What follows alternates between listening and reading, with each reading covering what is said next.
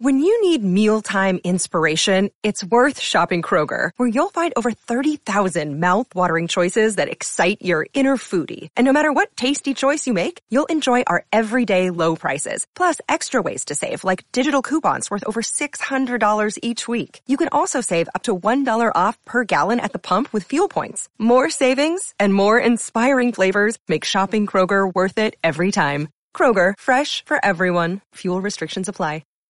This episode is brought to you by Shopify. Whether you're selling a little or a lot, Shopify helps you do your thing, however you cha-ching. From the launch your online shop stage, all the way to the we just hit 1 million orders stage. No matter what stage you're in, Shopify's there to help you grow. Sign up for a $1 per month trial period at shopify.com/special offer, all lowercase. That's shopify.com/special offer.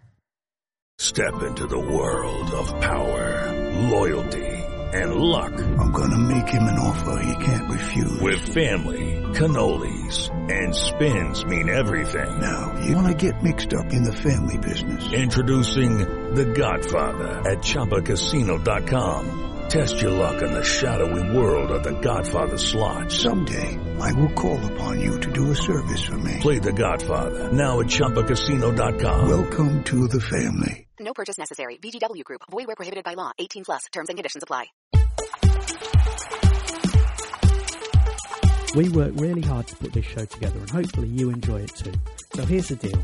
Head over to 1865.football/flatback and take a look at Flatback 4's range of Forest gifts. Buy yourself something nice for Christmas and use the code 1865, that's 1865 at the checkout, and you'll get a 10% discount, and we'll get a little kickback too. Can't say fairer than that.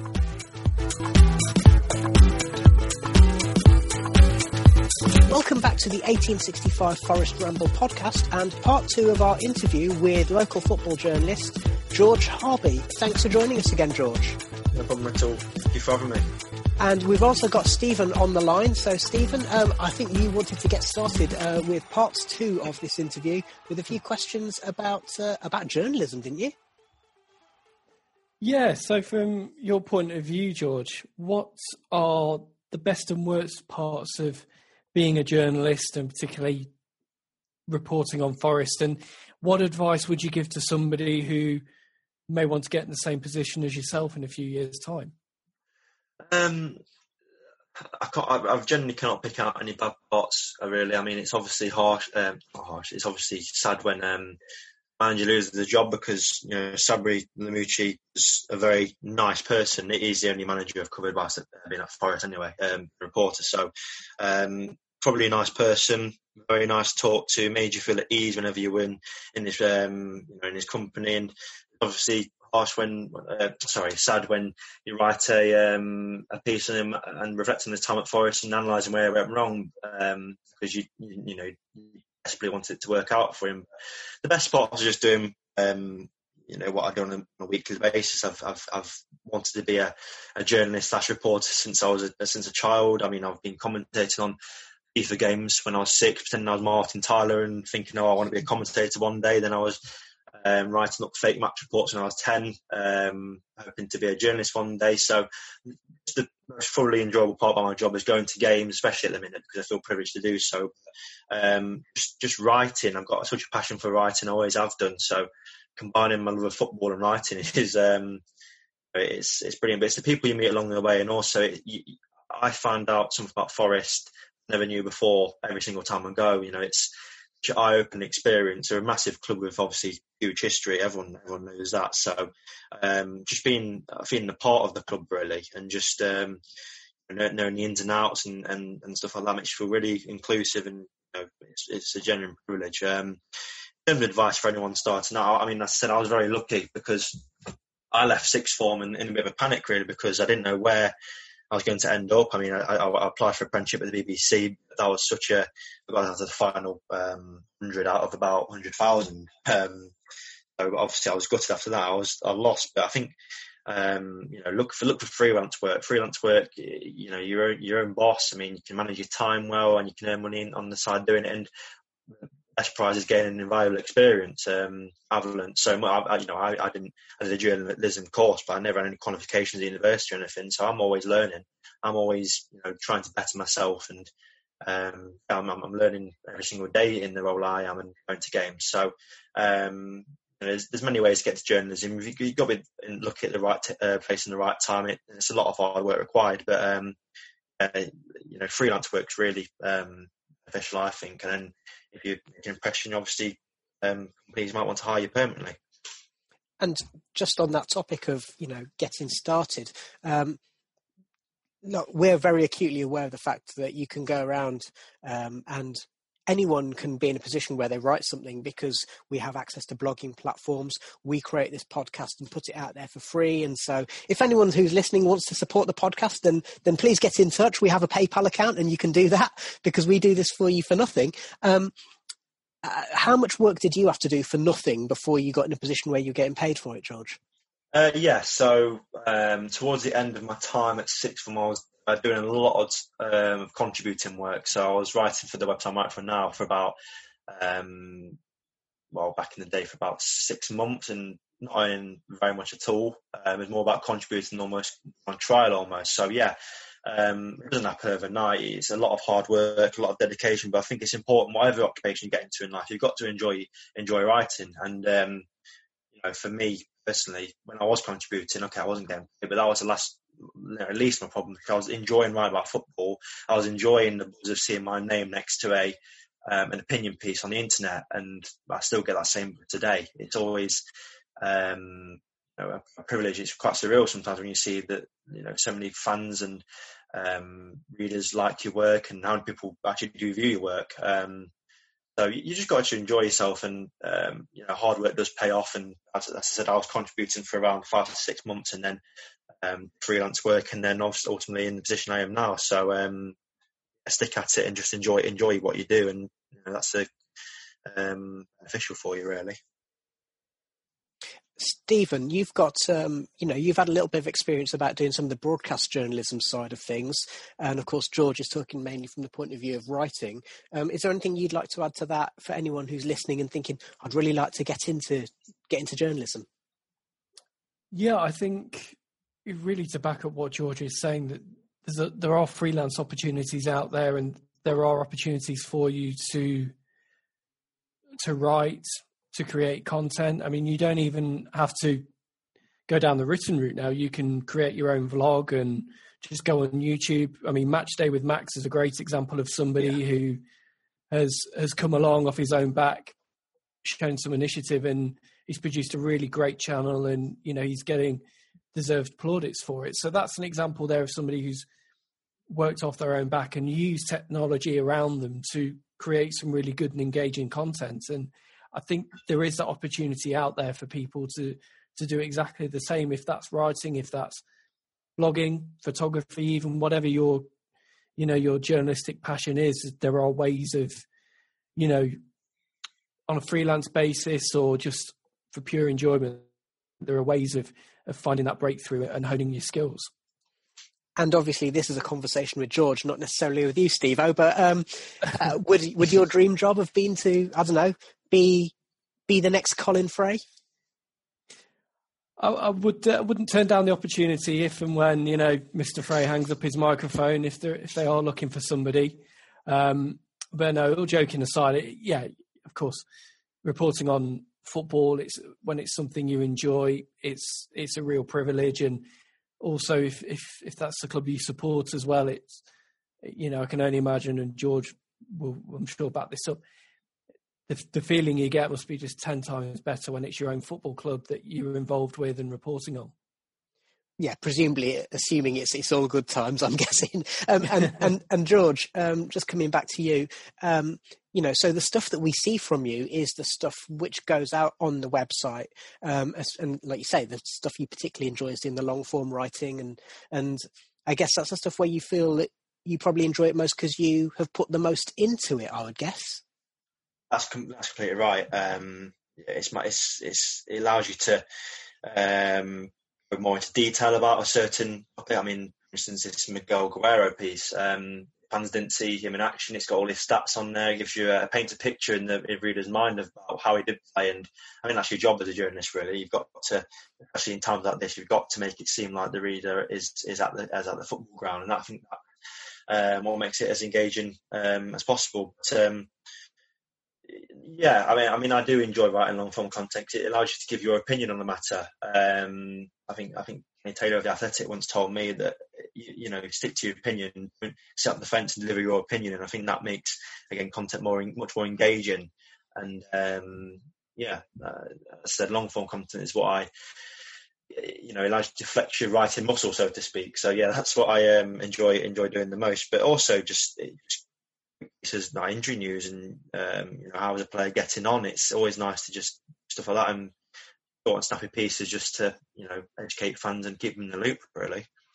And has that changed now that no one can go to matches compared to before, when obviously there was maybe 28,000 people at the match and then maybe another 60,000 people who might be interested who can't attend for whatever reason? Yeah, I believe so. Because obviously when you go to a game, you form your own opinion of the player, and you don't necessarily need to hear my opinion on the player. I mean, if you want to, you can obviously read what I say. But I think even more so now, back when fans could go in the stadium, I think fans do like hearing other people's opinions on something. So if someone went to the game on the weekend and thought Guerrero, were allowed to go to the game, and someone thought Guerrero was poor, and then read my opinion and thinking, oh, he had a really good game and here's why, I think that makes for a really interesting debate. And I think that's what brings the best out of journalism, and it says gives fans platforms again. And then off that's why podcasts exist, and that's why 606 to its exists as well, because it gives fans the platform to have their say and disagree with people if they want to in the nicest possible way. And that's actually why we started podcasting. So for newer listeners to us, back in the old days when Forest had just got promoted back to the Championship, we started because Baz just said to me, what I think we should do? We should just do a thing where after every match we go to, we should just sit down, talk about it for 15 minutes and have a discussion. And that is going to be, much richer than someone just writing a single-handed match report for people who aren't able to attend. I think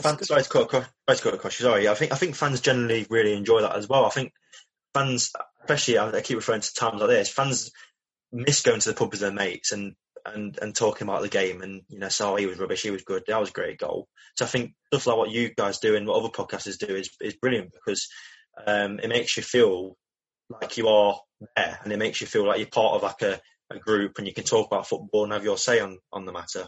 Price cut cost you anyway. No worries at all. And that's, I guess, also one of the reasons why there are so many so many Forest content generators out there, because everyone's doing it in a slightly different way. So obviously you've got someone like Matchday with Max, but then you've also got Mr. Door who does it in a different way. There's 2 or 3 Forest fan-generated podcasts. We do it in a slightly different way to some of the others.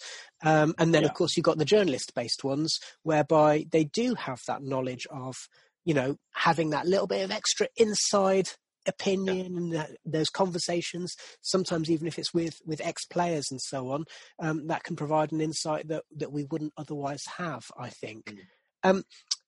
So, George, I'm also interested in this.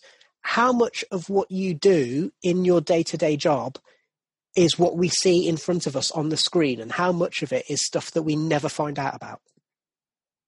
That's it. I think most of what you see, what I produce is what I put out. Obviously, throughout the day, I'm also covering other teams, and I'm offering my opinion on Sheffield Wednesday, for instance. I mean, I'm doing a lot of Sheffield Wednesday content today, obviously, because of what's going on and the amount of names being linked to that role. I think Sol Campbell's the latest name to be linked with that role, which is a completely different story, but very interesting. As I said, I just like to focus on getting out Forest content. I've built a really good following of Forest fans, and I want to obviously keep them engaged. And obviously, with this 2-week international break, it's obviously going to be beneficial for me to do so and reflect on what a hectic start to the season it's been. Because it's mad to think it's only been 11 games, because it just feels like it's been going on for absolute ages. But so what I produce on a day-to-day basis, most of it is Forest, but what I also do is focus on other clubs and obviously if I had followed some of the clubs, I put it off on my social media as well. But yeah, I mean, press conferences take up a lot of time as well. On Thursdays we do press conferences, I get access to them, and just basically going for the weekends. That's all it ever is. I mean, I make so many notes going into games of the weekend on opposition, on Forest, on just the league in general. So yeah, there's a lot of behind the scenes work. Most of it's what you see. What you see is what you get. You talk about press conferences there, and you talked earlier, right at the start, about getting your accreditation. What's it like when you actually get access to a football club? It's nice. I mean, I've spent the whole of my life paying 20 quid to get into, well, not all of my life, but 15, 20 pounds to get into games. So last season, it just felt surreal when you collect your ID and just walk past it and get let in by a security guard. And it's something I'm privileged to steward, not security guard, steward. But yeah, it's something I feel privileged to be able to do. But it all changed this year, to be honest. It's all online now, so you don't actually get up anything. You just have to fill in the questionnaire and just say, I've not had a fever or anything like that. So and you just go up, and it's funny because in the Peter Taylor stand, you don't actually sit in the press box.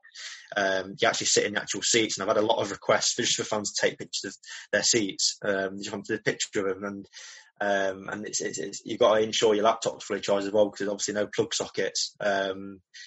So it's still a surreal one, but no, it did feel very surreal last season, because I've gone from just writing blogs in my bedroom and being a fan to actually sitting alongside people, very reputable journalists and Colin Fray, and it's just, yeah, it's very, very fortunate to be able to do what I'm doing at the moment. So you mentioned some of the journos there, in people like Colin Fray and also Danny Taylor, Paul Taylor. Some of those people are Forest fans who are reporting on the club like yourself. Do you think that helps or hinders the way that perhaps the journalism is done and the way that the reporting is done? I think when you are a fan and a journalist of the club, you have to be very careful not to view it with rose-tinted spectacles. You've got to look at, to deliver the truth, really. I think Taylor's been with some of the stuff he's been doing with Forest over the years, as has Paul Taylor. Like any Forest fan, they just want what's best for the club. They shouldn't let that get in the way of their judgment or their job. I think fans would not too happy if they just, if everything was right at the Forest and everything was rosy behind the scenes if it wasn't, and otherwise as well. They wouldn't want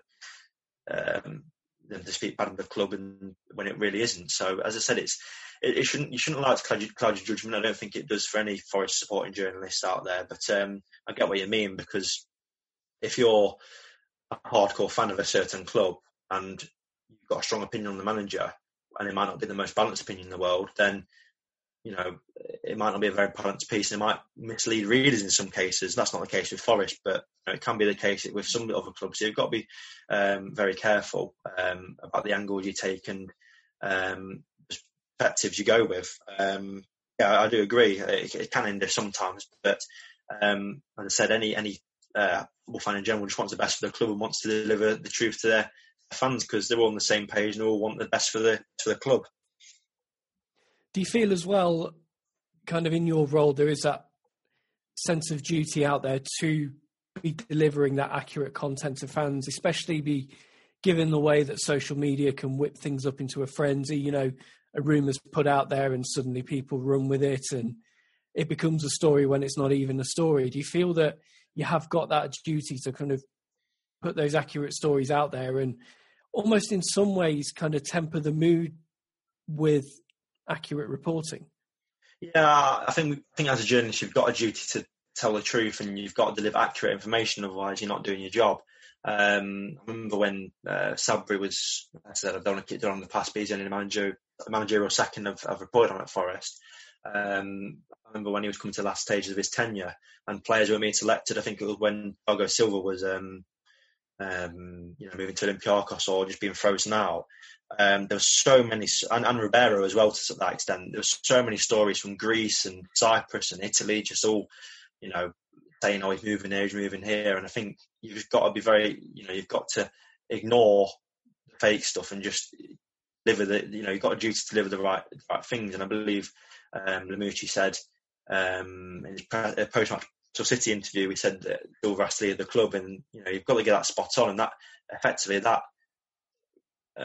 plays down many reports from abroad, and it's just that one quote that can change the story and change the concept of things very, very much so. So I mean, I have a duty as in my role to report accurately and give fans the truth, and hopefully there's not been too much drama going on over the last off the pitch. It's more being focused on the pitch, so I have to wait and see what happens there. And you mentioned about some of the noise that comes across, particularly when now in this kind of hyper-connected world, we get a translated news report coming from the Greek newspapers or something like that, and all of a sudden it's a story. Is it just as hard for you as a journalist to kind of sort out the truth from fiction? It can be sometimes when you hear stories from Greece and it's your job to report on it and dissect it. It can be very hard. I remember when Lamouchi had just gone, and I think it was the old Olympiakos manager. I think it was Takis Lamonis who was briefly mentioned by Reporting Greece. Now that report from Greece, what a lot of fans thought was it saying he's the new favourite to be replaced. It wasn't that. It's the fact that he's worked under Marinakis, I think 2 or 3 times before. So this was them writing their opinion. He'd be first choice in Marinakis' relationship with him, but obviously that turned out not to be the case, and it seemed like the club had already made the decision come the end of the Bristol City game, and they knew that Hughton was probably going to come in and to turn things around. So yeah, I mean, it's especially with the way Forest run the minute, it's a very continental feel to things. Has been for a while. The Portuguese players coming in under Karanka, the Greek players and Olympiacos players. Links we've had over since Marinakis has come in. It's quite hard to get to the grips of things, because ultimately you want to do more research and just type in a whole article and put it on Google Translate, because that's it can be very misleading at times. So yeah, you've got to be very careful doing that. And in terms of trying to sort out reporting on things that are happening at the club, let's just talk about, because the Danny Taylor stuff was quite high profile in the Forest fans' world. There is that danger, isn't there, that you're either a fan journalist who is trying to preserve the club's best interests, or you're sabotaging the club's future. And I actually quote, some of the things that I've seen on Twitter saying, Danny Taylor, he claims to be a fan, but he's sabotaging the club's future. No, yeah. Well, I mean, when fans, social media is there for a reason. When fans don't like what they hear, people, just in any walk of life, they're quick to call people out on that. I said Danny Taylor's a fantastic journalist. His awards in his book speak for itself, and he's a type of person who wants the best for Nottingham Forest Football Club. He's been a supporter since, I don't know how long he's supported them for, but all his life, I presume. But it's his job, like any journalist's job, to report on nothing but the truth. And when things aren't going right, it's only right for you to investigate as to why it's the case, because it's damned if you do, damned if you don't. If he wasn't doing that, then people would say, well, why is the club not pressing, asking any pressing questions, or why they're not going completely in on whoever the person in question might be. So, as I said, it's fans' opinions. That they'll say what they want, and we might not agree with what they say, but I'm afraid it's no stopping that sometime. I mean, I don't know Danny Taylor, but I would say he's got to be a hardcore Forest fan, because he's mentioned about how he's got, like, I don't know, a teenager or a 12-year-old or something like that, and he's living in Manchester, bringing them up as a Forest fan. So you've really got that's a real labour of love, isn't it, when you live up there? Yeah. So when you've got 2 big clubs nearby, yeah, definitely. Exactly. I mean, were you surprised by the way that some of that panned out in like the comments section of articles on The Athletic?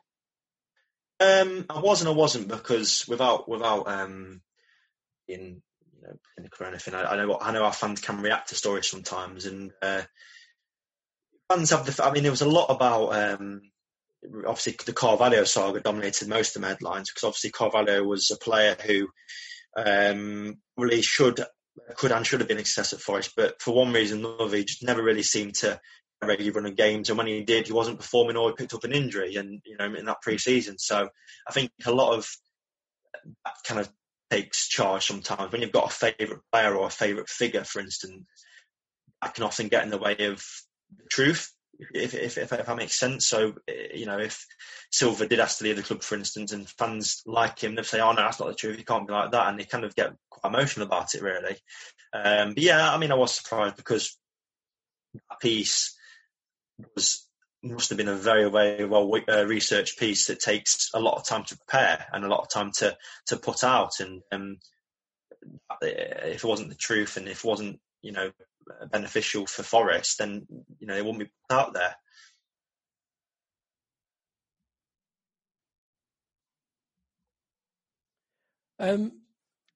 With the kind of well documented hangover that Forest suffered at the end of the last season, and obviously the headlines that created, you had to write about the departure of Sabri Lamouchi and then the subsequent appointment of Chris Hughton. I mean, do you ever worry? Is there ever a danger that you might get into the club's bad books by reporting on those difficult stories and those turbulent times? Not just to mention Billy Davis Part 2, when loads of journalists are excluded as well. No.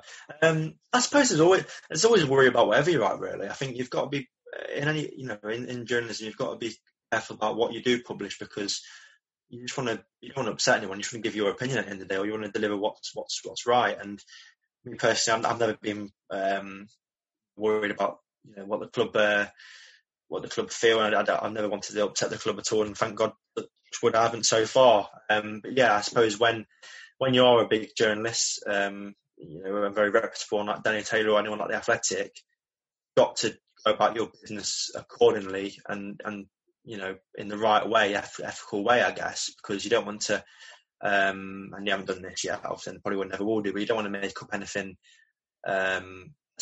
detrimental about the club, which doesn't turn out to be the case whatsoever. As long as I think if you take pride in your work and you think about, is this right to put out, and what are the benefits of me doing this, and if there's more benefits than drawbacks, then just go for it and publish a piece, and it's going to divide opinion no matter what, more often than not. Yeah, I wonder if the fact that Forest's chairman is a lawyer might have a bearing on how journalists report on the club as well. So, so I'm just going to wrap up now, because George, it's been an absolute pleasure speaking to you. You've given us loads of really good insights into both being a fan and being a journalist. So I'm going to ask you the dreaded question to wrap up. What are your predictions for Forest's fortunes this season? And are they different if you put on your fan head compared to putting on your journalist head? That's a great question, because in my look, I'll probably say, they're going to win the next 12 points from their state team, and then they'll probably lose every game and Hughton will be gone. No, I think with a journalist head on and a fan head on and just an overall neutral head on, I think Forest will do well this season. I think, as I said earlier, I believe that Forest have got the squad of players. It's almost not impossible to them to fail, but I think it's impossible to start gelling and picking up some results. I think, as I said on Saturday, we saw a performance from Forest that I think we're seeing what Chris Hughton wants from his team. I think I said it in play commentary. I think we're seeing a lot more of what the Brighton team that was successful. A solid back four, two anchoring midfielders, and then free-flowing front four. And obviously Knockhart's flourished in that system before. I think Forest will come good. I mean, there's a lot of tricky games after the national break. I don't know if you saw my tweet yesterday, but 5 of the next 6 are against top 6 teams, with I think it might be 3 away from home. I might be wrong there, but a lot of tough games. But the Championship's a tough league, and there's no easy games whatsoever. Forest's performances have improved. I think under Sabri, don't come back from 1-0 to go with Rotherham or Derby. And I don't think they start on the front foot like Saturday. I think they allow Wickham to probably dictate, and the same can be said for Coventry. But they've got a manager there who knows what he's doing. They've not appointed a nobody. They've got a manager there who knows it's going to take time, because it was always going to take time for him to gel, because he's walking into a club which had a dismal run of form under the belt and also 30 players. So it's going to take any manager any time to work with good players. But as I said, it hasn't been pretty. The win over Wickham wasn't pretty by any means. Neither was the one against Coventry, but it's 6 points, and it gives them a hell of a lot of confidence. after the international break. And to be honest, we could have probably done without international break, because when you're winning games, a football team is winning games, you don't want to stop playing because the momentum is with Forest, and be more than pleased with the way they defended and played against Wickham, and maybe not so much Coventry, but the way they dominated in large parts. So yes, I think I'm going to put my head out there. I'm going to say we'll finish in the top 6, because a lot of points, the game's to play, and there's a lot of points to play for. And if they don't make it, then I do apologise. Yeah, it'll be your fault, won't it? I mean, what I would say is, obviously, we're recording this the day after Gary Monk's been sacked at Sheffield Wednesday, and obviously Philip Koku's under pressure down the road when the takeover goes through. And it just got me thinking, we're really fortunate to have got Houghton when we did, before the managerial merry-go-round really kicked in. So I think that's definitely the case. And the only prediction I would make is I think the table will end up looking a lot different at the end of the season to what it does at the beginning of November. Yes, 100%. Yeah. So I just want to say thank you to Stephen for joining me in this conversation. But most of all, big thanks to you, George Harvey, for joining us today. Where can we find you? Where can we find you? I'm on Twitter. It's just George Harvey. It's Harvey with an E. My articles are down there. I've also got a link to my webpage on Football League World. So if anyone wants to just have a look at what I've written about Forest, find me on there. But no, thank you very much for having me on. I love what you guys produce. I'm to talk to you again soon.